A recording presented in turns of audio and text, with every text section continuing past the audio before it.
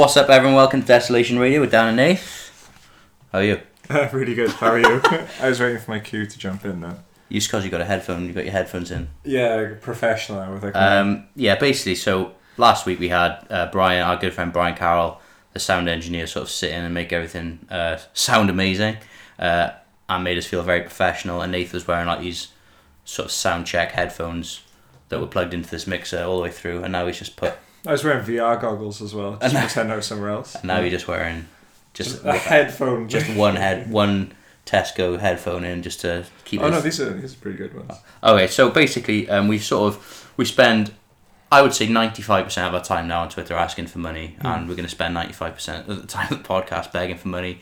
No, but our sound is, if you think the sound was better last time, please go on the Patreon and chip in, because both of us are absolutely broke and we can't afford to pay 20 quid. But if you like what we're doing, give us a quid or something like that, and we'll hopefully get a more professional, cleaner sound. Yeah, so last time we had two separate mics, so it was easy to, and unfortunately I didn't have my own mic, so I was kind of regulated to the periphery. Yeah, much to Hugh Edwards.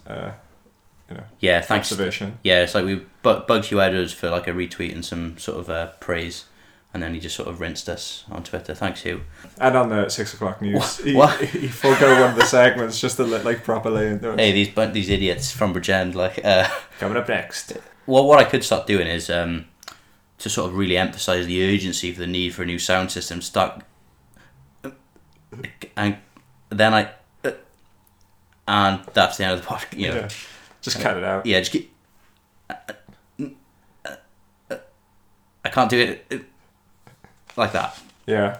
All right. What's been going on in Wales this week? Well, Labour Party have stuck with their claims. I mean, the manifesto of getting rid of the tuition pay cap. Oh, and the tuition fees. They did two. Oh, that's good. Two, yeah. What I like, and if I may be so bold as to sort of give people an insight, I think that you kind of got like a bit optimistic during the election, and then you've just been. No, it happened. The scales of. No, Cowan was like, listen, John McDonnell said we're going to do it. We're definitely going to do it. But, I mean, speaking to you the last couple of days, it's like it's just been sheer. You've just been outraged, haven't you? Just how brazen they've been, like. I don't know. I just quite not surprised. It was like, oh god, this was so on the nose. It's just so open. It's so open, though. Yeah, I'm not a fan of Labour Party anyway. But it's like it's so shameless, these U-turns, and the fact there's no scrutiny apart from us. It's just bad. I mean, how can the BBC not see that as a story? How can Western Mail not see that as? How can Momentum not see that as a story? As newsworthy. Or just ignore it. What else has been happening? So on Twitter I said, I wasn't being facetious, I said, like, in one of my moments of introspection. This is off your personal account, man. Oh yeah, that's right, yeah. So if you're not following Dan's personal account, you should. Don't bother mine, don't bother. At all. So I basically said, is there any aspect of life in the UK, and obviously including Wales in that's like my favourite reference, that is superior than any sort of developed continental country, France, Germany, Spain, Mosul. But and the reason I asked that is because if you don't know my personal politics, I mean, what's the opposite of a patriot?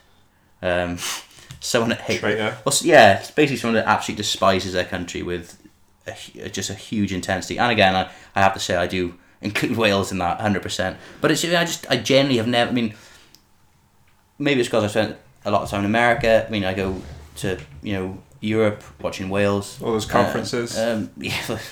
All expensive paid conferences. Yeah. But I mean, I just don't see I don't see why people live in the UK. It's just got absolutely nothing going for it. And the the redeeming features that people tweeted in was Indian food. Indigenous to the UK, we should add. But I do love Indian food. Yeah. And like if you go to the States, you can't get it. 3-pronged plugs. That's right. Is like a really sort of stirring up people's sort of patriotism. What was surprising as well, people like BBC and like the radio, but it's like, firstly, you get all your break. I mean, if you're anything like me, a hip young person with a savvy new consumer, you get all your breaking news and political news from Twitter. I mean, you only use TV for football. I get all my news off the street. You've got your ear to the street. Mm-hmm. Signed Eminem, he's triple platinum 250. Ear to the street. So basically, there was absolutely nothing. I mean, you can listen to people say British music, right? There are some amazing British bands, but you can listen to. I mean, no one plays in Cardiff anyway. Like, so if I move to France Not even school children or Italy, yeah, but no one. Cardiff Council shut down all the playgrounds. Yeah, but you would have a better chance. Generally, have a better chance of watching like a band from London in Europe, in Germany, whatever, than you would in Cardiff for sure. And also, you can listen to Radio 6, Radio 4. You watch BBC online. BBC World Service jumped in there. You don't actually have to be rooted to the UK to any of these things. And people say like British pubs. I mean, like what, Wetherspoons? I just don't get it. Like you do have Irish pubs abroad, don't you? Yeah, but I mean, also like, pubs in Europe are great as well. But I quite like beer, but I don't really like pubs. I just quite like, it's like I like coffee. I don't like coffee shops. I don't see why you would want to go and sit in a place with loads of people you don't like, where you can just sit in your house. You actively don't like people. Yeah, but Alcoholic Anonymous, you drink alone. I just couldn't get my head around. Like, I couldn't get my head around the fact that people actually think that the country has any redeeming features whatsoever. I mean, basically today we're going to talk about the pamphlet, and if you haven't followed us on Twitter, what this is, it's basically the best thing that's probably ever been written about Wales, and that's probably because it's been written from a Marxist-Leninist perspective. It's a pamphlet called Socialism for the Welsh People by Gareth Miles and Robert Griffiths. Gareth Miles is basically one of the leading Marxist writer, and he wrote in the Welsh language, and he was an organiser of the... Is he still about? So yeah, he is. We're going to try and get him on the show. This pamphlet was written in 1979. Yeah, but I mean, it's still incredibly relevant and basically better than anything that's been written today. Apart from when your book comes out. No, including that. I mean, it's almost, written today and in the future. So Gareth Miles was the national organiser of the Welsh-based Teachers Union. And then the other guy was Rob Griffiths, who was basically a full-time researcher in Plaid Cymru. He's now more famously known as being the chairman of the Communist Party of Great Britain. And as I said on Twitter, as ever, it's the communists and the Marxist-Leninists that correctly understand society. And that's it's like all these stupid centrist journalists never see anything coming. Like, oh, I can't believe there's an economic collapse. I can't believe, social democratic parties have collapsed. I can't believe Corbyn won landslides, because they don't read. I mean, Marxism-Leninism paves the way. It's not a science per se, but it's such a comprehensive framework for understanding and analysing society. It's bizarre. Like it's what I don't see why people don't read more of it. All the answers you need are in Marx, they're in Engels, they're in Lenin. Anyway, cookery tips in there, relationship advice. Yeah, basically. Yeah. It's all in there. It's a bit of a mishmash in there. So, what we're going to do today, we're going to explain Welsh society using our reading of this pamphlet, Socialism for the Welsh People. Explain it using reading. Not like an audio book, but we're going to go through each section and read at times directly, because the prose is amazing, and that's how people should write pretty much. There's a couple of things I think we should note off the bat. Firstly, it's quite jarring reading it now, because although it's written in 1979, it's so far to the left and so incisive compared to anything you'd see today. It really just reinforces how far to the right the public common sense has moved. That, if you start saying things like this today, although there's a definite need to be saying things like this today, I mean, this is far to the left of Corbyn, far to the left of Plaid Cymru. We should also preface it by saying, this is it contains some pretty brutal takedowns of Plaid Cymru and some pretty brutal takedowns of the Labour movement. It gets personal. It gets yeah. So if you're triggered by those, turn off now. Okay, I'm going to start, and this is by the way, so the foreword to the pamphlet is by David Ellis Thomas, at the time a militant Marxist within Plaid Cymru, now a lord. They didn't see that one coming. If they did that, where are they now? Yeah. And Robert Griffiths is continuing to fight the good fight as communist leader of the Communist Party, continually producing rigorous analysis. And Davell is was in the House in the House of Lords, and then he's left Plaid Cymru essentially to support the Labour government in Wales. All right, so forward. Sounds filled with careerists. Forward by David Ellis Thomas. There's only one thing worse than political theory divorced from practice. It's political practice devoid of theory. The first, an autonomy of intellectual labour from material labour, leads to the kind of useless teaching so prevalent in the University of Wales. Someone got a tutu. Yeah. If political theory is divorced from the actual making of political movements and events, it becomes academic in the worst sense of the word. In other words, on the other side, politics without a critical understanding of the social system within which a political activist works becomes a sort of pragmatism that reached in its heyday in Wilson Callahan labourism. So around about the time of the welfare state, isn't it? It's in that's where it peaked. Socialism for the Welsh People is the work of two activists, Gareth Miles and Robert Griffiths. The pamphlet is addressed to two typical and, in my view, equally false political positions taken by many nationalists and socialists in Wales. It challenges those Welsh nationalists who consider nationalism to be an all-embracing ideology. Nationalists of this persuasion, still dominant in Plaid Cymru, believe that the nation is, like the bourgeois image of God, above the conflict of classes, that cultural policies, in particular the survival of a subjugated linguistic group, can somehow be fought for and fulfilled without regard to the economic system.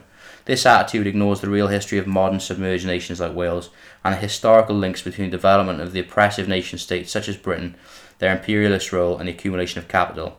But this pamphlet also confronts those on the left who, in an equally unhistorical fashion, deny the existence of a Welsh nation or of cultural issues, who espouse instead a dehumanised economism which seeks to propel an abstract, unhistorical working class into a new socialist dawn. There, no doubt, Welsh coal mines will still be run from London's Hobart House. Nothing better illustrates the de-radicalisation of the Labour movement, with some exceptions, than its leaders' law and order right-wing attitude towards Cymdeithas Iraeth Cymraeg. So that means that basically when the Labour government was empowered in the welfare state, they took a very punitive approach to Welsh language activists. Right. Bit of a stirring intro by David Ellis Thomas. Yeah, rousing. Enjoy it? Yeah, it was good. Okay, so the other thing, just again, continue the forward. He says the theory to sustain a radical movement must be forged in the struggle between the democratic forces of Welsh working people and those which explicitly, or by their compromises as they run British ruling class institutions in Wales like the BBC, perpetuate the status quo.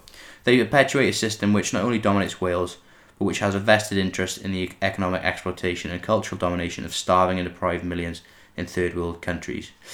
And then, again, basically this could be written right now. He says the recent lurch to the right in Welsh voting behaviour indicates clearly that the self-styled Welsh radical tradition is dead. We now need vigorous self-criticism in the national movement and on the left generally. Because Socialism for the Welsh People is an unsparing analysis of our real position, I'm proud to endorse it. But this pamphlet would have been pointless if it does not need to lead to new initiatives on the industrial and political fronts, initiatives that recognise Wales as an internal colony of British and worldwide capitalism. So, what you'll find, is that at every stage, this is quite literally everything, I believe, crystallised into 20 pages. Alright, so it starts off, Socialism for the Welsh People, the introduction, is very rigorous sort of introduction of the capitalist system, isn't it? Should we talk about that, or should we just... Alright, so here's another interesting parallel. So, being written in the 70s, so it basically says that, capitalism has ceased to play a progressive role in history, and the capitalist system, with its consecration of private property, its inevitably centralised ownership and control of industry, basically it says it retards progress towards a world free from deprivation, degradation and war. They move straight into the Welsh example here and spot the parallels with present day Wales. They say in comparison, a small western country like Wales does not suffer the same degree of social and economic misery as some other areas of the earth. Yet even here we can illustrate the absurd, restrictive and anti-human nature of capitalism. For example, throughout the 1970s, at least one Welsh house in every 10 has been officially classed as unfit, with over 40,000 people on council waiting lists, while on the other hand, we have thousands of houses uninhabited, opulent holiday homes being built, luxurious but empty office blocks towering above slums, more than 10,000 construction workers unemployed, and millions of bricks stockpiled. The legal, financial and governmental shackles forged by a cruel and crazy economic system prevent us from solving one problem by solving another. To squat in a holiday cottage would be illegal. To purchase the vacant office block with public money would require enormous compensation to the owners. To employ labour and materials is apparently beyond the financial capacity of private and public enterprise. The land needed for new housing might belong to some rich landlord or estate. So it basically said that the social scars caused by bad housing and enforced idleness continue side by side when they should be healing each other. And I thought of this the other day because I was walking through Cardiff and as you go down Park Place and you get to where Oceana was, there's always homeless lads there sort of begging, bless them. And then opposite, I hadn't realised, there are 2 massive vacant office blocks which have been empty for years. And what's Cardiff Council doing about those? I mean, what is stopping, generally, the only thing stopping people being rehoused in places like that, or Cardiff Council doing it, firstly, is lack of political will, and they don't really care about the rising homelessness crisis. They will shoot out, wouldn't they? It's for any event, but it's the profit motive. I mean, and they bang on. If someone said, like, why can't we rehouse them in there? Oh, because that building belongs to someone and it's been earmarked for luxury flats or something like that. It's just a travesty. Alright, so they also talk about the periodic crisis of capitalism, which again, is a recurring theme in Marx. Capitalism booms and then slumps. It produces wealth and maintains poverty. It manufactures... I never understand. Is it gluts or glutes? There's a glute in it. And suffers shortages. It scrambles for markets... Glutes? Would it be gluts? Because you were gluttonous. Oh, yeah. Well, we don't know. No, glutes or gluts? It creates... No, actually glutes are your muscles, muscles in your bum. That's why so many people in the heyday of capitalism are just so perky. Yeah, massive glutes. Yeah. It creates rivalries, and every now and again it flares into warfare. So basically it says, but if we want to install general prosperity instead of poverty, security in place of instability, and cooperation in place of competition, basically a better world, how do we overturn capitalism? What do we replace it with? Where do we start? And how should we organise? So the spoiler is, a Welsh independent socialist republic, and we're going to talk about that. If not in this episode, then maybe another episode when we talk about independence. Yeah, we're well overdue for that. So I don't think we should talk about... you've got the Marxist interpretation of history, and then you've got the feudal order, and they talk about how society essentially develops through historical periods. I mean, is there anything new you'd like to bring up in these 2 pages? I mean, you've got the basic law and the law of class conflict, which... I've highlighted some stuff. During the law of class conflict, it says, as regards to the struggle, the prime objective of the ruling class is to retain control of government. It opposes social change. So I wasn't sure if that meant we should completely get rid of the government entirely. Yes, it does. It does, but then we'd replace it with another one, surely. Yeah. So, yeah. Can't be withered away. No. In terms of actually... You want to talk about the Welsh history element, didn't you? Yeah, that's more in the feudal order bit, though. Let's skip the class... Well, we can skip the Marxist interpretation of history because we've just explained that the history of all hitherto existing society is a history of class struggle. There it is. Yeah, so the feudal order, it basically says in this section that Wales never got to develop feudalism while England did. So, and that was despite the efforts of Llywelyn ap Urwyth and Llywelyn ap Gruffydd. Good pronunciation. Thank you. 1 year of Welsh adult learning class. So, and I always thought that, with some Welsh nationalist rhetoric, they were always kind of, harked back on as being... Golden age of kings. It is, but at the same time, they were desperately trying to implement feudalism, but they never took. So it basically says that both of them were, in essence, like tribal chieftains and not really monarchs like you'd have in England or France. But then I think it goes on a bit later to say, due to this, that the Welsh nation could never develop a bourgeoisie class or bourgeois class. So that had, in a sense, snuffed any idea of independence out, ironically. Yeah, so he basically says that, it's wrong to sort of think about the golden age of, England doing things like that as being some sort of, egalitarian, golden age, because basically these guys were sort of robber barons out to sort of look after their own patch and sort of have their own sort of peasants working on their land. So the next section, capitalist, English and Anglicised. So this is what you're talking about. So basically, if in the broad society of history, history goes through cycles, and each society will spring up based on what the dominant mode of production, what the economy basically is, and what is made and things like that in society. So, so what they say is each social system contains with it the seeds of its own destruction. So gold, silver, and very poetic. I thought that. Gold, silver, and bronze were the seeds of the new system that replaced feudalism. The gold, silver, and bronze of the merchants and manufacturers who prospered because of the stability of feudalism. So basically, after feudalism, you have this, rising, wealthy traders and financiers. You've got basically what was the class called the bourgeoisie, and this sort of led to civil war between the old landed class and the emergent sort of mercantile traders, the bourgeoisie. It was caused the English Civil War in the 16th century and the French Revolution of 1789. And in that sense, I mean, obviously socialists and communists today, we all say, oh, he's bougie, he's bourgeois, petty bourgeois as a term of abuse. You know, it's basically denotes someone that's middle class and you have middle class tastes. Well, petty bourgeois would be middle class. Bourgeois would be like factory owners. But who I don't see many of in my social circles. But well, speak for yourself. Yeah. But basically, Marx said, you know, in the grand sweep of society and history, the bourgeoisie have basically been revolutionary and progressive because, you know, he describes the transformation of society by the bourgeoisie. He says the bourgeoisie, whenever it has got the upper hand, has put an end to all feudal, patriarchal, idyllic relations. It has pitilessly torn asunder the motley feudal ties that bound man to his natural superiors, and has left remaining no other nexus between man and man than naked self-interest, than callous cash payment.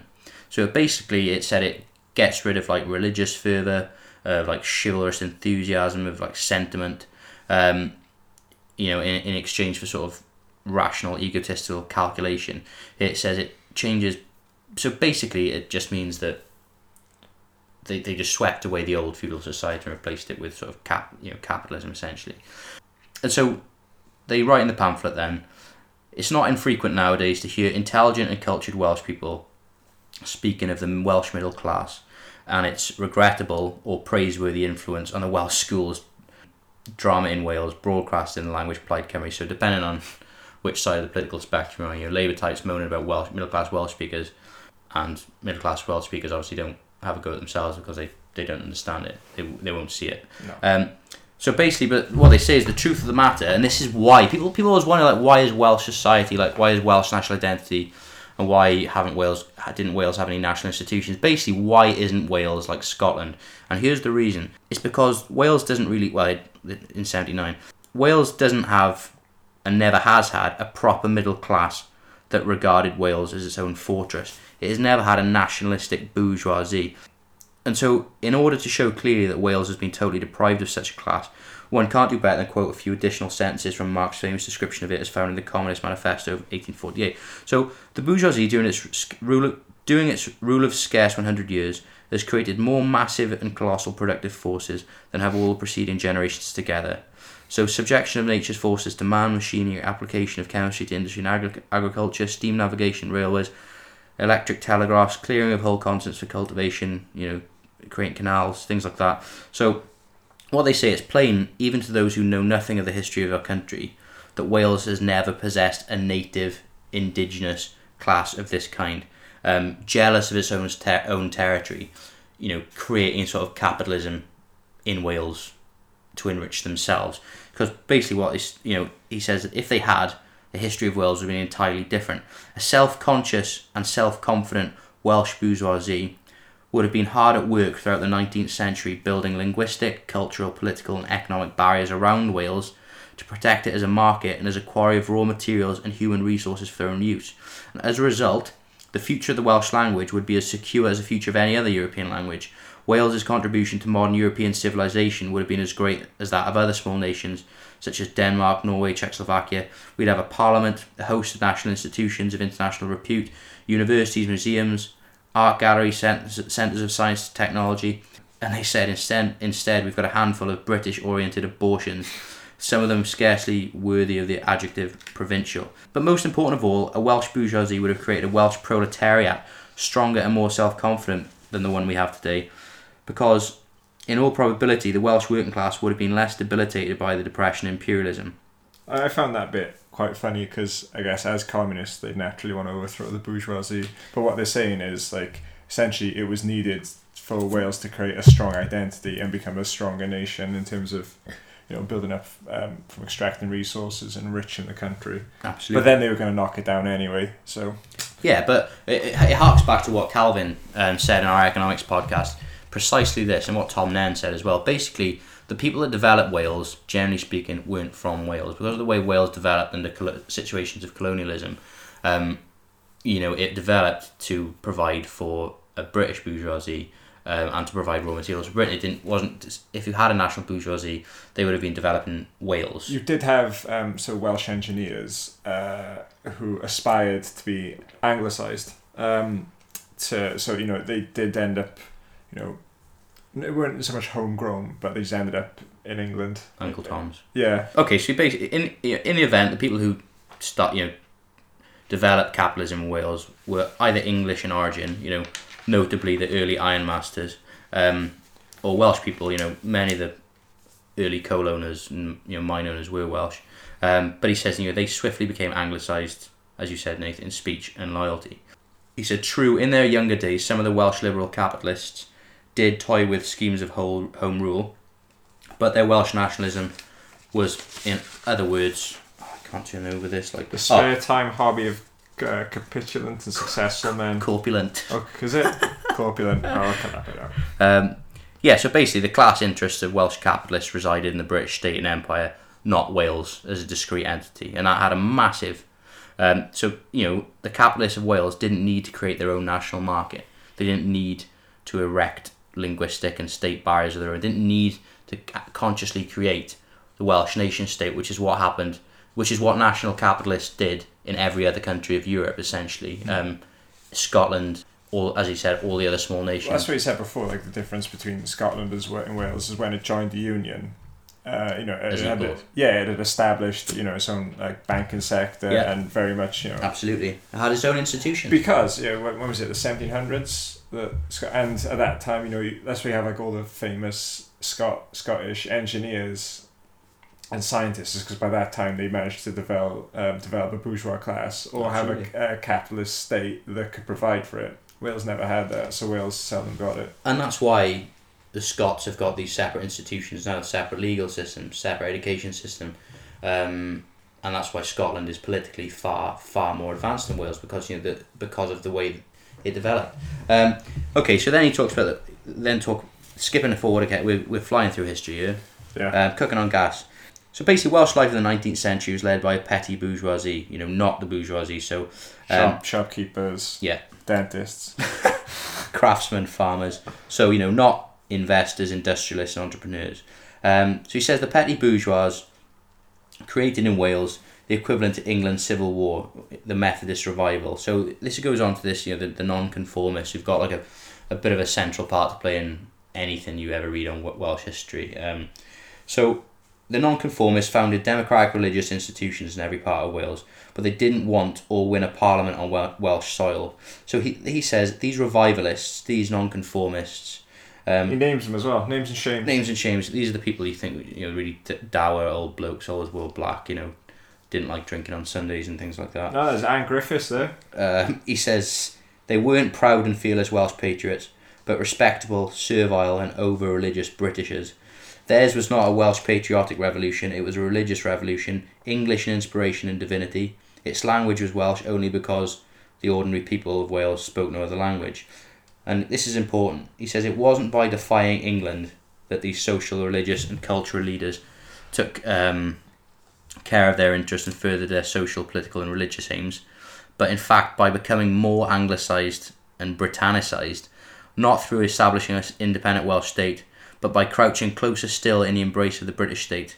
And in payment for their loyalty and for leading the Welsh people along the same servile path, they were rewarded by with a handful of petty privileges, petty offices and petty concessions in the sphere of religion, education and culture, a miserable but apt recompense for a petty bourgeoisie. So basically the Welsh liberal class sold the Welsh people out, which is something that's the key theme in recurring theme in this one. Eternal recurrence. It's also in Simon Brooks' book, which we hope to get around to soon. Absolutely. I guess this can be classed as our first book review, and it's appropriate that it's only a book of about 10 pages long. Yeah, there's pop-ups and pictures as well, so there's something for everyone. I mean, pretty scathing about the Welsh elite. Wouldn't want to be in their shoes. No, not right now. Probably no, because they probably seem a really dour, boring lifestyle of just praying and. Well, this is the thing, isn't it? It's just how religion was used to accommodate the Welsh people for the petty bourgeois' interests. It's just so boring. Oh yeah, so we'll skip over this part because we've talked about this in our first Welsh language episode. The third historical aim of the Welsh petty bourgeoisie was to provide an educational system which would thoroughly anglicise their children, thus enabling them to take full advantage of the civil and political privileges of the British state and of the many opportunities for the acquisition of wealth and for getting on in the world that England created in the heyday of the Industrial Revolution in the Empire. So, ironically enough, it was the treason of the Blue Books that we talked about that awakened in the Welsh nonconformists their insatiable desire for an English education. So, the treason of the Blue Books sort of radicalised them and kindled Welsh patriotism for the first time ever. But, the most important outcome was of all that was that the nonconformists set to work from that period until the present day to provide, from primary school to university, the very educational remedy recommended by the authors of the Blue Books, basically a British education. But I mean, that's the thing, really, isn't it? In terms of that, it worked, that you don't want this life for your children, and the only way out of it is a British education. If you want to get ahead, get a British head. Yeah. As the old saying goes. As the old saying goes. But this is interesting because it touches on something that's in the news at the moment. Following the Industrial Revolution, the working class being forged in the ironworks, coalworks and woolen mills was thoroughly Welsh. So, when we think about industrial South Wales, we forget that originally everyone spoke Welsh, and part of that was due to massive internal migration from rural Wales because there were no jobs. So all the farm workers came from West Wales in particular to industrial South Wales. Also, how the state got built up, because as no doubt everyone knows, not very good roads or transport links from South Wales to North Wales. So South Wales is naturally connected to London, and then North Wales is naturally connected to Liverpool, because that's where the industrial hearts grew up. So at that point, discrete industrial units. And it's interesting as well because the people from the rural hinterlands in North Wales moved to North West Wales and eventually to sort of England, whereas in Wales the movement was from West Wales to the south, and also obviously later on from England and Ireland to South Wales, which eventually anglicised it. But what basically this, they say in this thing is that at that time, so everyone in Wales basically spoke Welsh. The state officials and people in the church, in English, the Anglican Church, were generally English, or so anglicised that it made no difference whether they were Welsh or English. And what you had the danger of national cultural separateness aggravating the conflicts surrounding sort of class, so food shortages, landlordism. So you had basically an English-speaking English landlord class. Yeah, ruling class. Yeah, essentially. Well, this is what Hector called a cultural division of labour. And on the other hand, you've got a Welsh-speaking sort of working class, basically. And then you've got the Times editorials, which is what they did this week. The Times editorials attest the English establishment's desire to extinguish the Welsh language and to obliterate Welsh nationality, because if they, what they're saying is that if the Welsh language and Welsh nationality had been allowed to sort of dovetail with these nascent social movements at the time, this protest against landlordism and oppression, class oppression, you would have had a full-blown Welsh nationalist movement essentially. So one of the main things to do was to obliterate the Welsh side of things. The teaching staff excluded the Welsh language from schools. Though sometimes the Welsh language was used in a sense like throw the kids a bone in Welsh and then to make them abandon it essentially. But he said what the most important thing is here is that it was the Welsh speakers themselves, a lot of them, that were complicit in this and sort of went along with it basically and sort of accepted that Welsh was inadequate. So you basically saying you can't keep blaming the English for all these problems because the Welsh were complicit in it, because the Welsh speaking nonconformist elite wanted to get ahead and because they believed in that sort of way of thinking. And so basically what they said, what they wanted to do, these Welsh nonconformists, was to participate as fully as possible in the government and the administration of kingdom and empire. You wanted a piece of the pie. You wanted a piece of that pie. And these aims were very tightly linked, and they were all achieved basically at the end of the First World War, when there was a disestablishment of the Anglican Church. So he said, there was Wales, a complete nation once again. The bitterest irony of 1922 in a history of the nonconformist petty bourgeoisie was that the period during which its deepest desires were realised, the Prime Ministership of Lloyd George and disestablishment, was also a period of far-reaching change which served to crush its economic foundation in rural Wales and to shatter its political influence in the valleys of the south. So basically just a very short-lived period of success, because what happened after the First World War was the next period. So we're going to skip ahead after to 1925. By the way, Nothing happened. What do you think? What do you think of all that that's just gone like? Oh, well, the passages. Hmm. Yeah, like insightful. Like almost, especially what it's saying about how the Welsh never developed a bourgeois class, and like something so I guess trivial, set back hundreds and hundreds of years ago, can set the legacy still here. Yeah, the legacy and of a country is just insane. Proper like I think if we'd been around back then, we would have done our best to start a Welsh national sort of mercantile bourgeoisie class. Yeah, well, I'm still trying to do it now. Still trying. Yeah, we're shopping in M&S.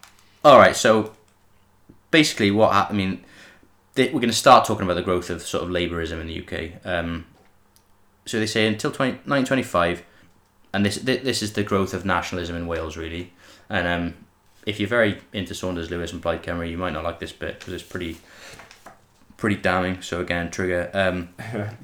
Basically, it says the year which saw the formation of the Welsh National Party in 1925. So this is finally when a section of the Welsh nonconformist petty bourgeoisie abandoned the traditional British allegiance of its class. So he says it's hardly surprising that the most prominent and influential members of this small group were intellectuals, since it was only they at the time that were able to discern something more of the past of their nation than was revealed by the education system of the conquering state. But the growth of Plaid Cymru was slow, for the following reasons. 1. The thorough penetration of British imperialist ideology among the members of the class to which they belonged. 2. Their inability to gain the support of industrial workers because of A. Their cultural and academic conservatism and their attachment to the individualistic, puritanical, rural ethos of their class. B. The influence of the labour movement, its Englishness and internationalism, sometimes honest, sometimes a front for Britishness, on the working class. So he basically says Plaid Cymru started its political career as a reactionary party, albeit with a socialist fringe, and just like today, he says that was mainly made up of refugees from the disintegrating Independent Labour Party. So the Independent Labour Party was what the Labour Party was before it was the Labour Party. And as the British Empire dissolved in the post-war years, and as England declined in importance in political and economic terms, there was a growth of national consciousness among the Welsh petty bourgeoisie and the working class. So, this was reflected in, he said this was reflecting the growth of Plaid Cymru. So we've led ahead just a bit after World War II there. Nothing happened. No. But it said, the mass of the Welsh people have remained unmoved, if not untouched, by appeals to their Welsh nationality. And he says part of the explanation lies in the nature of the party's appeal. It's self-derived from its leader's conception of nationalism. Again, hot potato that Richard Wyn-Jones has written about. In 1923, Saunders Lewis, one of the founding members of Plaid Cymru, presented his nationalism as follows. Another name for nationalism is conservatism. In essence, nationalism and conservatism are one and the same. Now, the national movement is a reaction, an attempt to nurture a Welsh Conservative Party and to safeguard the civilisation in which we share. So, as he said, the terminology was unfortunate. Yeah. He said the obsession with conservatism could hardly have appealed to a Welsh working class determined on change. Singing the praises of civilisation would find little echo in mining valleys suffering the cruelties of capitalism. So, I guess now Plaid under Leanne, socialist, tries to put a socialist edge to it. And, a lot of, if not all political parties was actually found by, I guess, a petty bourgeois class. Absolutely. It's seldom rare that you have a working class movement. But the Labour Party, perhaps a bit like Plaid Cymru, they can lean on the working class to say we speak for them, but they're only ever used as basically a kind of tool to further pawns. Yeah, pretty much they're pawns. I mean, a lot like Jeremy Corbyn is now. You could say we're for the many, but his manifesto would rather send everyone to uni than reverse austerity cuts. Another hot topic. Yeah, it is. Hot potato. We'll discuss that, and if anyone knows anything about tuition fees. Yeah. I didn't go to uni. All right, so they talk then. So after they've got that unfortunate Saunders Lewis definition of nationalism in 1923, and then he says you jump forward to 1979, and he says Gwynfor Evans says nationalism varies so much from country to country. There are nearly as many nationalisms as there are nations, each one taking its character from the nation's history and circumstances. Gwynfor, I've sort of attacked Gwynfor. He seems like a nice bloke, but You physically assaulted him. Yeah. Robert and Gareth say, we reject the stagnation definition of nationalism and the second nebulous one. Both are uselessly abstract and ambiguous. For us, nationalism is a philosophy fashioned by an economic class using nationality to establish or maintain a state in pursuit of their own economic, political and social objectives. No Welsh state exists because no class has, in modern history, considered it essential to its class interests. So that paragraph there is the exact summary of what we've just been talking about. It's pretty damning as well. It's simply because it's not economically relevant that it doesn't exist. I mean, it was just because the Welsh elites could, they could enrich themselves through the British state. There was no need to. Yeah. But should this be a good? I was wondering whether or not we should have prefaced this pamphlet at the start by sort of divulging our own political allegiances. I don't have any. No, well, I mean, well, you do get asked this, because when we first started, one of the things I noticed was that anyone who had a Labour bent, you kept criticising, hey, spoke Plaid Cymru, and then we'd have Plaid people on, and there's this ridiculous thing in Wales that, you can cut this out of his digression, but you can cut out, because people think basically if you don't support Labour in Wales and you criticise Labour, and you're, then you're in Plaid Cymru, but Labour are in power, and what sort of moron doesn't want to criticise a party in power just because they sort of agree with them on a couple of ideological points? So I have absolutely no emotional connection to Wales. Probably, more so than I do to the UK as an abstract idea. But I watch Wales in football. I support Wales, but the romantic idea of nationalism just don't get it. I mean, it's socialism first and foremost. I should just add that I see the Labour Party as being essentially a British nationalist and warmongering party. So the pamphlet sums up, the pamphlet's our proxy. Basically, henceforth, if anyone asks me what I believe about anything, I'm just going to wave the pamphlet at people. You've photocopied it online, just going to go around handing it out. Yeah. It basically rejects cultural nationalism and it rejects Labourism as well. So that's up. Well, which is us, I guess. Yeah. Okay. Although Leanne would, if you still want to come on, you're more than welcome. Yeah, Leanne's a legend. All right. So basically, they have a pop at Saunders Lewis. They have a pop at Gwynfor Evans. And so then he says, meeting the needs of the common people in Wales or England is another matter entirely. This can't be done by the British state without transforming its very foundations, changing from a system based on exploitation and production for profit to one producing for use in a people's commonwealth. So this is key, and it's about the British welfare state, which we've talked about briefly in the past. Because the welfare state is basically like a fetish of the British Labour Party, and that Ken Loach loves it. Ken Loach was the spirit of 45 or whatever. It turned out, right, the state just loved everyone, so they provided them. They were just kind. It just turned out they were kind. They're like, to be fair, they've just been through World War. When we rebuild our entire nation, not for the interests of capital or big business. Just for you, because we care. Weirdly, though, they started cutting provisions as soon as it cost too much for the people.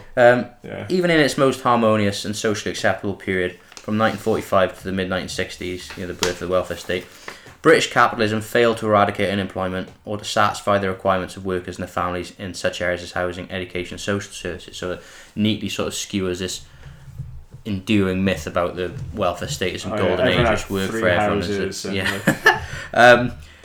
But and then it gets bleak again. The prospects for the next quarter century at least are no more favourable. History has proved, and the future will confirm.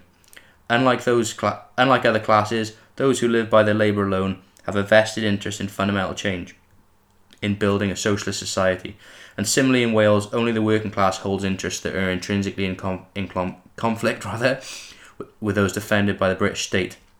So the issue is whether the mass of the Welsh people should, or indeed can, strive for economic, social and real cultural liberation on a British or European or global scale, or should they add another dimension to one of these, the drive for Welsh Socialist Republic. And this is what the majority of the...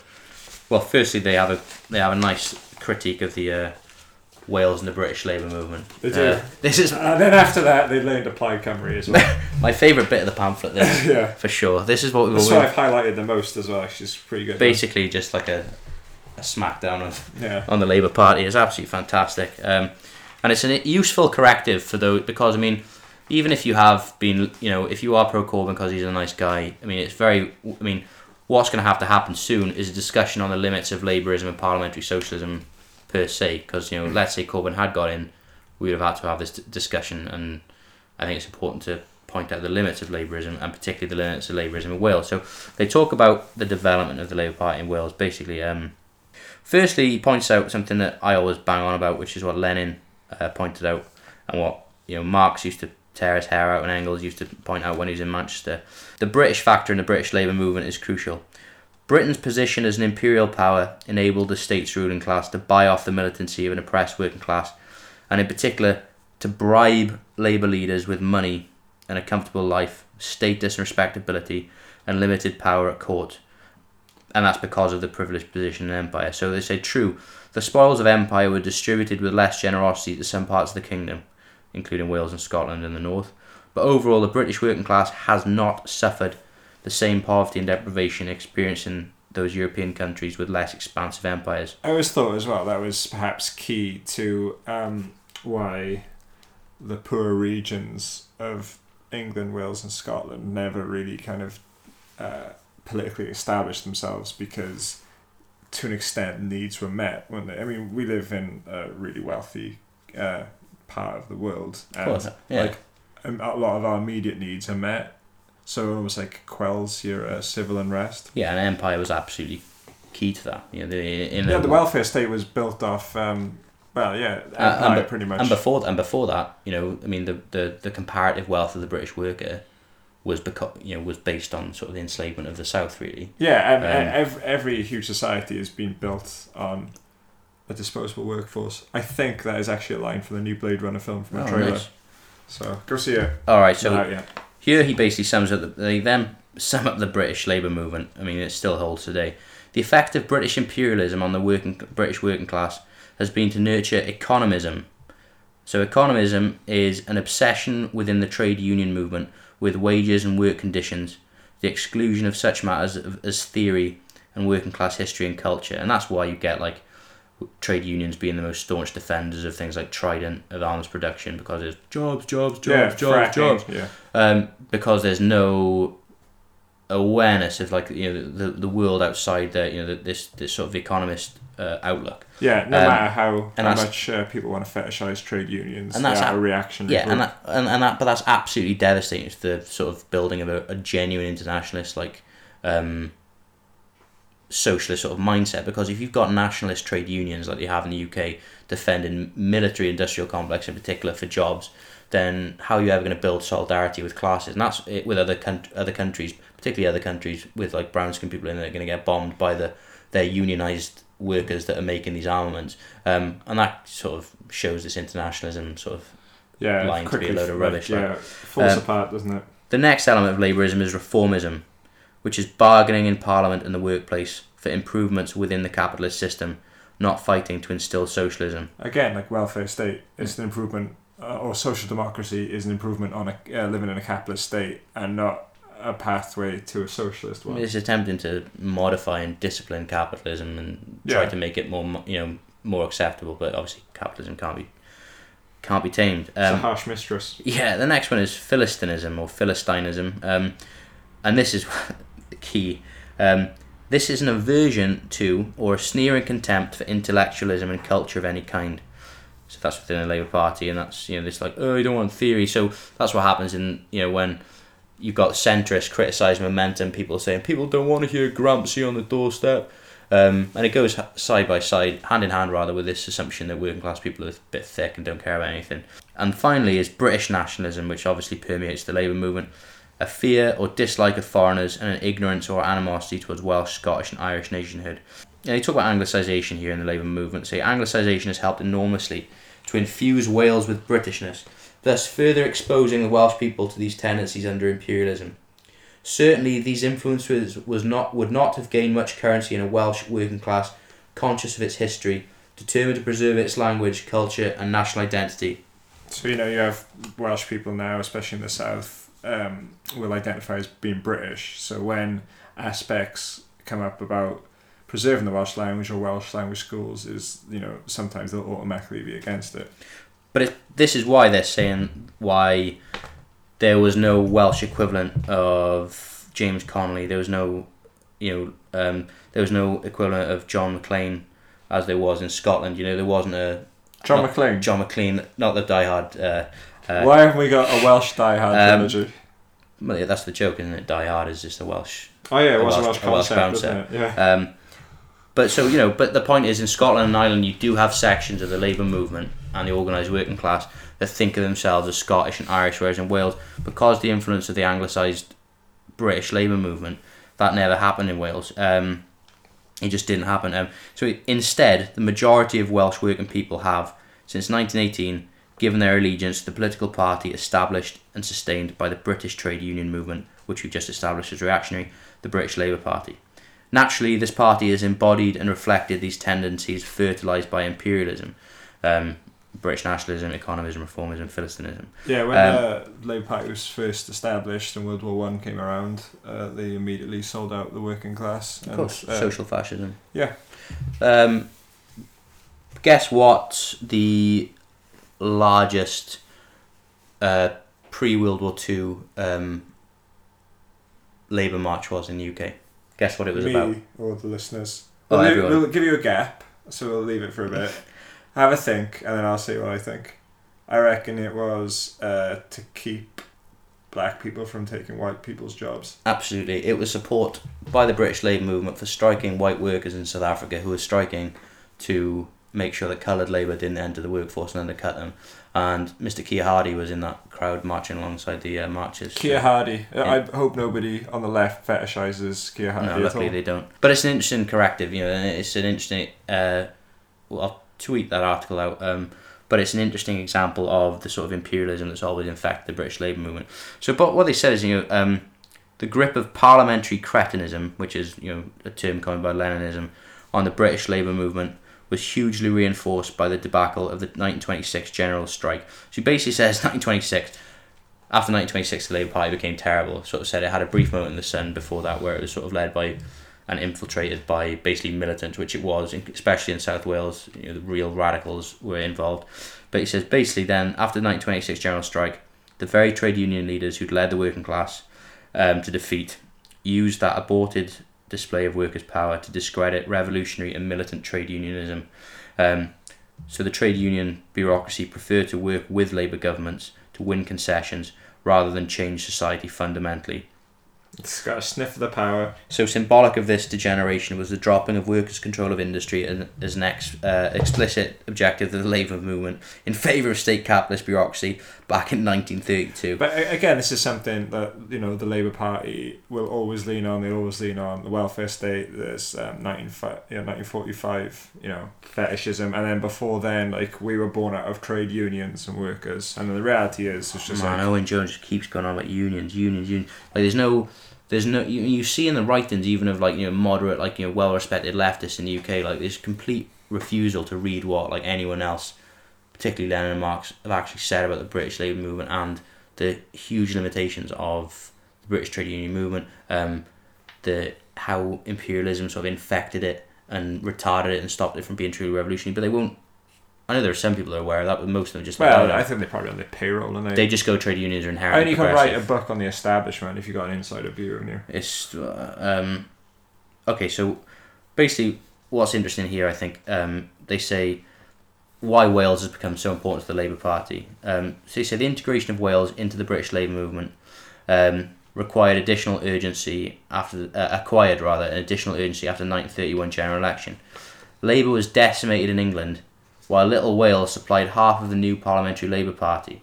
So obviously, a bit like Scotland and Wales today. So obviously any area of Britain which could guarantee enough Labour MPs to offset a complete Tory majority in England, which is what Wales did in 1950, 1964 and February 1974, should not be encouraged to opt out of the Westminster game of musical chairs. And so what's interesting here then, they go Welsh workers and home rule. So it's almost like an alternative history, what might have been. So, they give some examples of when Welsh radical leftists have argued for some form of Welsh national representation. So the early leaders of the South Wales Miners' Federation, called for a Welsh Parliament after World War One. And, Liberals and pacifists revived the Home Rule issue, and basically all major Welsh labour organisations declared in favour.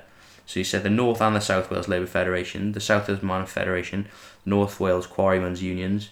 At the same time, these Labour Home Rulers, especially on the left, had no use for classless nationalism. So, Morgan Jones, later the Independent Labour MP for Caerphilly, warned, the Labour movement must be careful lest Home Rule should come to be regarded more as an end in itself than as the means to the ends of social reconstruction, emancipation from economic thraldom. So basically saying there's no point changing to a Welsh independent Welsh state if it's just going to be replacing an English boss with a Welsh one, which is exactly what James Connolly said. Yeah. And so in 1918, militant miners agent George Barker explained more fully in Welsh Outlook. I mean, this is so prescient. Why not go for the real essential thing, a parliament for Wales? This would fire the zeal of every Welshman. Devolution is bound to come, and the sooner the better, and a real live Welsh party would hasten it. Why should Wales go cap in hand to England for everything she wants? A Welsh National Party would win the support of Welsh workers. If it supported miners' ownership and control of the mines, steel and tinplate workers owning the mines, and so forth. We want economic freedom, sweet ample homes for the people with plenty of garden space, and a parliament in Wales so that people can govern themselves. So, I mean, think of the alternative route that would have happened if, firstly, if there had been a stronger Welsh national bourgeoisie and accordingly a stronger sense of Welsh national identity amongst sort of the Welsh proletariat during that time. But the thing is, there clearly was. What could have happened, for example, you could have had people break away from the Labour Party and set it up, a Welsh National Labour Party. And I think they say that, actually. They should have been... They say basically that you could have had feasibly a Welsh National Labour Party later on, which would have been... so he said, a Welsh National Labour Party, as advocated by E.T. John, David Thomas and others, might well have gained popular support in the 1920s. And that could, a left-wing Welsh National Party could have worked basically in the south. He said instead, Plaid Cymru, which arrived in 1925, alienated most of the potential working class support for Home Rule. And going back to those guys that, within the Labour Party that were advocating Welsh Parliament earlier, they basically said the Labour Party didn't even try to take control of the Welsh Home Rule movement, a task they could have accomplished with ease. Instead, the reins were left in the hands of liberals, a few landowners, anti-socialist nonconformists, local government empire builders and romantic intellectuals, thereby ensuring the movement's collapse in the early 1920s. So basically they're saying Labour, if they wanted to, could quite easily have taken the Home Rule thing and ran with it, but instead they just let it collapse. And he said, ironically, one of the biggest stumbling stones for Home Rule unity was the fear of some North Walian reactionaries that a self-governing Wales would be dominated by the Bolsheviks of the South, which would have been absolutely awesome. It would have been. Gulags in off Portugal. That's right. So basically the open air gulags. But they're saying about how the Labour Party sort of nixed Home Rule back in the day, and how a left wing movement, if Plaid Cymru hadn't been dominated by Welsh speaking conservatives, and if Sanders Lewis hated socialism. Yeah, I mean, just think what might have been, a distinct Welsh National Labour Party in the 20s. Go back in time and do that. So, and then he says, even today in the 70s, as the Anglicisation of Wales brings Toryism in its toe, which is exactly what's happening now, he says the Labour Party is too British, too centralised, too bureaucratic, and too corrupt and bankrupt to appreciate the need for a Welsh state or a devolved parliament for the sake of Labour as well as socialism. Labour's failure to protect working class communities and defend the Welsh language and identity has sapped the party's course of strength and inspiration. Far worse, it set back the cause of socialism by leaving the Welsh people more exposed than ever to right-wing propaganda, Philistinism and British nationalism, which is something that happens today. It's very prophetic there. Well, but yeah, because you got Labour people now who clearly are against the idea of a Welsh national media, of more powers to the Welsh Assembly. Ostensibly because of socialism, that's their excuse. But what happens is people get so alienated and so bound into this British cultural world that what you're doing, you're ruining the cause of socialism. You're encouraging sort of Toryism. So what does he say? The other thing they say about Labour is okay, here he goes. In many parts of Wales, Labour is degenerated into a creaking electoral machine cranked by naive idealists, Trotskyist infiltrators, petty careerists, usually lecturers or barristers, lazy or corrupt councillors, arrogant English settlers and native Uncle Toms. Its MPs, flattered by the Westminster press lobby, Stephen Kinnock. and unknowing English socialists as left-wing internationalist rebels, are centralist British nationalist place seekers almost to a man. Owen Smith! Because in the past it enjoyed the allegiance of the Welsh working class, Labour has, more than any other party, helped the British state towards one of its early aims, namely to wipe out the identity of the Welsh nation by integrating Wales into Britain. By failing to counteract the economic and ideological forces which undermine the Welsh language and identity, Labour has done much of capitalism's anti-Welsh work for it. The greatest service to socialism in the Welsh working class that could be rendered by those Labour Party activists who fall outside the categories above, who Williams, is this. They should, of course, continue the struggle for socialist policies and greater party democracy, but be under no illusions that the left would take and maintain would take and maintain control of the party. I mean, and this is what's happening now. That even a left-wing manifesto would ensure a general election victory, or even if it did, that the heralded left Labour government of the future could legislate for socialism. They should argue against all manifestations of British nationalism within that left-wing movement, and argue uncompromisingly for the Welsh language and for Welsh state or socialist republic. Absolutely dropping some knowledge and science there. Alright, should we just... The next... Basically, the conclusion of the pamphlet is about essentially independence, and we've run over an hour, so... We could do a two-parter of this. We can do a two-parter, or we can save it for our episode on independence. But there's a couple of other nuggets which I want to talk about, and it's about the British. What they start doing, they start making the argument for an independent Welsh socialist republic, and one of the main things is that this is what Tegid actually has said in the previous economics episode. This is on page 19 of the pamphlet. He says one of the main challenges of breaking out of the ideological straitjacket of Britishness is constant fears and objections like Wales could never afford to run itself, that we're dependent on state handouts, we're kept afloat by English charity. And as British nationalist and anti-Welsh language MP Neil Kinnock once declared, we are a nation that can't pay its bills. So he basically said that Wales is a nation, and this is Neil Kinnock now, a nation in deficit dependent on the generosity, not necessarily the spontaneous generosity, of the taxpayers of the rest of the United Kingdom, which, because of the deficits run by Northern Ireland and Scotland, means the generosity of the people of England actually means... What's he on about? Basically, he's just... he's basically saying that the home counties, where so many South Wales Valleys MPs reside, subsidises the industrial and agricultural regions of the rest of Britain. So basically saying... And that's an unbelievably appalling understanding of the British state and how it works. And he also says it's unbelievably ignorant because there's Labour MPs who have no idea about what the Labour theory of value is. Basically saying the Labour theory of value is that labour is a source of a commodity's value. So a commodity, like a microphone, a laptop, bookshelf, a TV is given value by the amount of labour that basically put into it.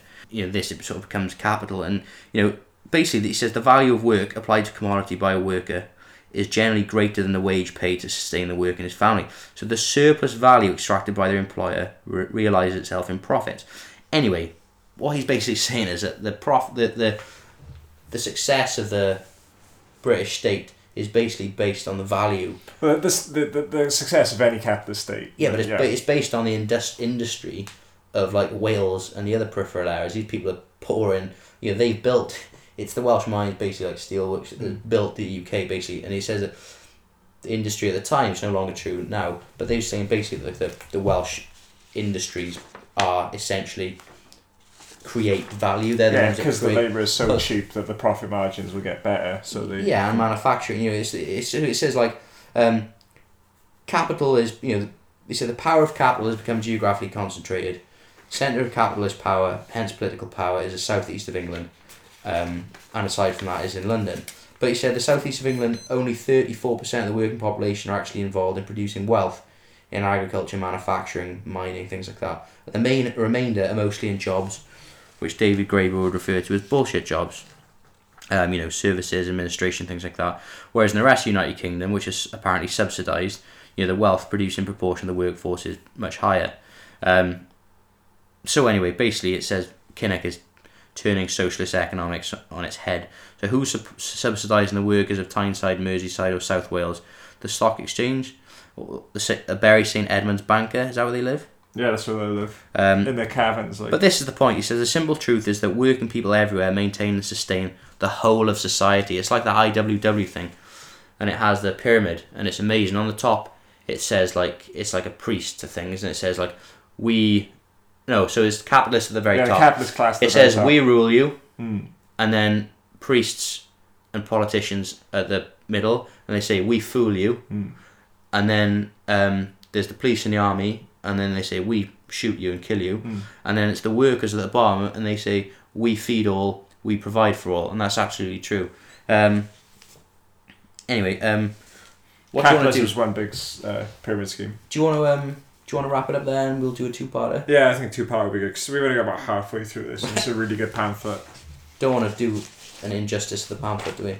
No, we don't, to be honest. It's absolutely amazing. Alright, so we'll do this part 1, Socialism for the Welsh People, and what we'll do, we can maybe combine the Socialism for the Welsh People. So we've talked about like the problems and their analysis of Welsh society, like up to 1979, and then the next one, when we talk about independence, we can incorporate But use their framework to... Their framework to, because it's like Connolly said, what's the point in independence if it's not socialist, if it's not creating a new just society. Alright, so you've come to the end of another amazingly insightful episode in which I've just pretty much read out from a pamphlet.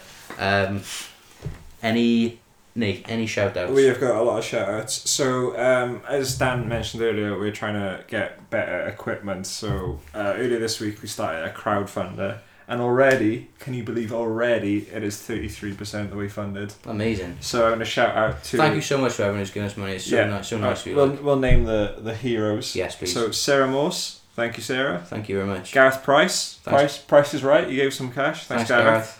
Lloyd Roderick. Cheers, Lloyd. Thanks, Lloyd. Joseph Allen. Thanks so much. Thanks, Joe.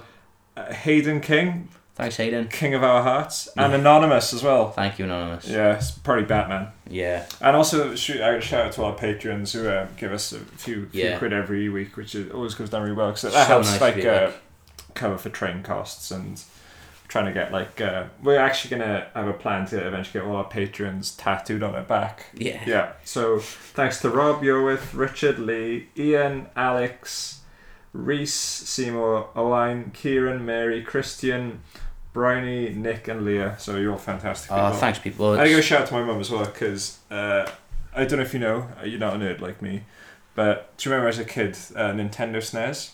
Yeah. So Nintendo are releasing a mini SNES Mini. It's about the size of your hand, but it comes preloaded with about 22 games. Nice. But they only did a limited run, so it's sold out everywhere. And on the Nintendo website, it sold out less than an hour. Amazon's gone, Argos is gone, But my mum managed to secure the last one in Gaming Bridgend. So, amazing. So big shout out to my mum for funding my eternal recurrence of just playing Nintendo, even as I near 30. She's like, do I want him to go out and socialise more? Or no, just bad people. Should I just indulge him? Why don't you play the games you've been playing for about the last 20 years of your life? Yeah, that's good. What about you? Shout outs to my amazing family, to my new little niece Harriet. Oh, congratulations. So well done to my sister and my brother-in-law. Amazing job, and welcome to the family, Harriet. Family. What else? I was going to give a shout out to someone else, but I can't remember who it was. I even in the car over, I was like, I've got to give us shout out for Hugh for being so insightful last week, and shout out to everyone who's promoted us.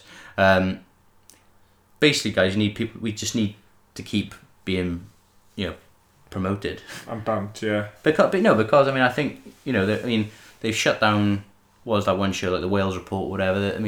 They're actively making it so there's even less Welsh analysis than there has been previously. So Hugh Edwards going to have to come to us for a job eventually. So what we want to do, some of our grand plans are when we first started this. What have we been going for a year actually? Nearly. That's nuts, isn't it? 9 months, I think. Yeah. But what we wanted to do, if we get, we want to get people on board as well. We wanted to do like a news wipe, not like Charlie Brooker, but like a and a short roundup of the week's news in Welsh news, an actual read of the papers, but we just haven't got time to do anything like that. We wanted to actually, and we still want to do cover actual breaking news stories. So we need a video camera, really. Go and interview people. Obviously, Nathan and I can't do it at the moment because we're not in shape. Well, I'm not. Yeah. I'm not either. And I refuse to go on camera until I'm at such time as I'm back in shape. Yeah. I also, my body's completely fallen apart. So if there's anyone that listens who is like a physiotherapist or like a chiropractor or a podiatrist, that's what the Patreon is really for. It's just to fix my broken body, basically, which has just been killed from years of football, and that's it, really. Yeah. Shout out to your broken body. All right. Thanks very much for listening, guys. Stay tuned for part 2 of the Socialism for the Welsh People. I hope you can take a lot. All right. All right. Ta-ra. Bye. There's a new hero in town, and to stop the evil Lord Duminox from taking over the world, you need a soldier with the right tools for the job. Blast into action with the new Shadow Cruiser. When Duminox attacks, Lone Wolf strikes back. Party's over, Duminox. He's bigger, tougher, and more determined than ever. Cool! He's a hero that was bred for action, but the evil Lord... Lone Wolf! Everybody dies alone, just surrender to the void and burn into infinity. Just a sexy little guy fucking walking around. Lone Wolf figures each sold separately. Blocks not included.